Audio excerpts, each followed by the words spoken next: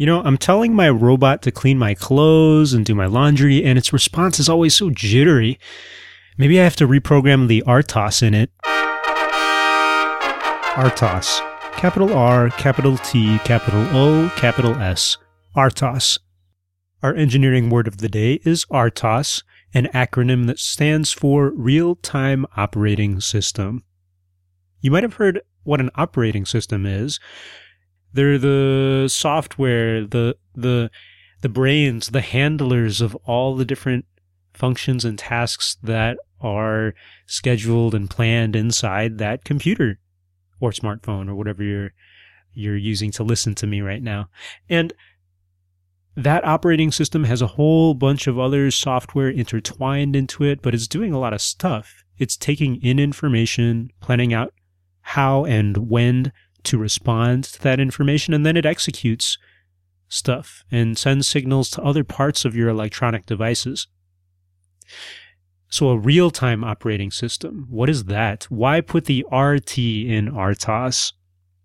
Electrical engineers and computer scientists and roboticists and mechanical engineers all have thought of RTOSs. RTOSs, I think that's how you would say it in plural form. And the real time is important. Real time means that it's handling data as soon as it comes in. It's handling it predictably, in fact. An analogy is if you were the processor in the computer, well, you're taking in information. Maybe that's like someone always telling you, hey, go get the mail. And if they're telling you to go get the mail just once a day, well, you have plenty of time to go and respond to that information. It's kind of a silly task for you. Like, you're this fancy computer brain and all people are telling you to do is get the mail. But hey, whatever, you're responding predictably. You can get the mail within a day, for sure, guaranteed. You're behaving like an RTOS, like a real-time operating system, because you can take in information and respond to it quick enough so that there's no mix-up. What if, however, in this alternate weird universe, the mail comes in like every second, right? And the mail carrier is coming to you saying, hey, go get the mail. Oh, hey, go get the mail. Oh, hey, go get the mail. Oh, hey, you got a package. Oh, hey, here's another letter. Oh, hey. If that were the case, you, as the brain here or the power here, you'd be getting information all the time about getting this letter and going to get this package, and then you got to go to FedEx, and then you got to sign for this UPS box. You would be getting so much information so fast that you really could not respond to it quick enough. You'd be getting more information coming in like a fire hose that you wouldn't. By the time you finished getting the first piece of mail, you'd have 3 more requests to get more mail.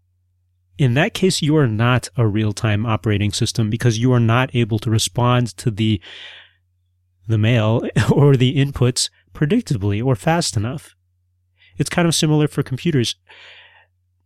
Our normal operating systems on our personal computers are not RTOSs because, as you know, sometimes our computers freeze and they crash, and you might tell Google to send an email and something else on the computer makes it lag for like 5 minutes if it's my old computer like I'm using right now.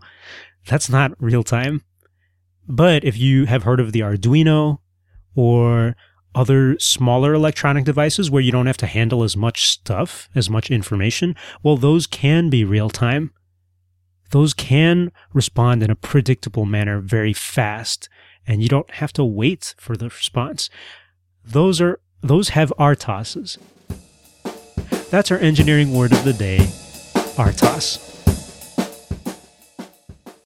Howdy, this is Pius, host of Engineering Word of the Day. Go to engineeringwordoftheday.com to subscribe or find out more information about the show. Also, if you are a teacher or a parent or an engineer, you should totally check out the sister podcast, K-12 Engineering Education Podcast, to be exact. It's at k12engineering.net. Thanks for listening.